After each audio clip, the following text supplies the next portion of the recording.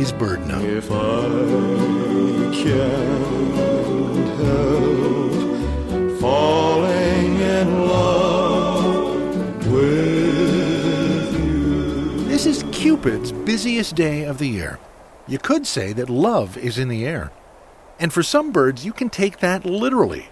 Love really is in the air. Consider the birds called white-throated swifts. White-throated swifts are sparrow-sized birds with short bodies and very long, slender wings. They nest in canyons throughout the West.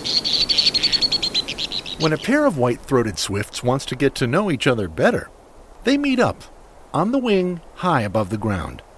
The two birds then grasp one another and, clinging together, tumble downward, their bodies whirling in space. Still locked in this embrace, the swifts may plummet for over 500 feet until, just before striking the earth, they separate. Then they flap nonchalantly back up the canyon wall. This behavior, known as a courtship fall, helps bond the two swifts as a pair for the nesting season.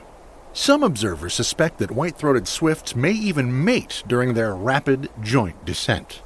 Visit a western canyon this spring, and you might see firsthand a pair of swifts literally falling in love. Falling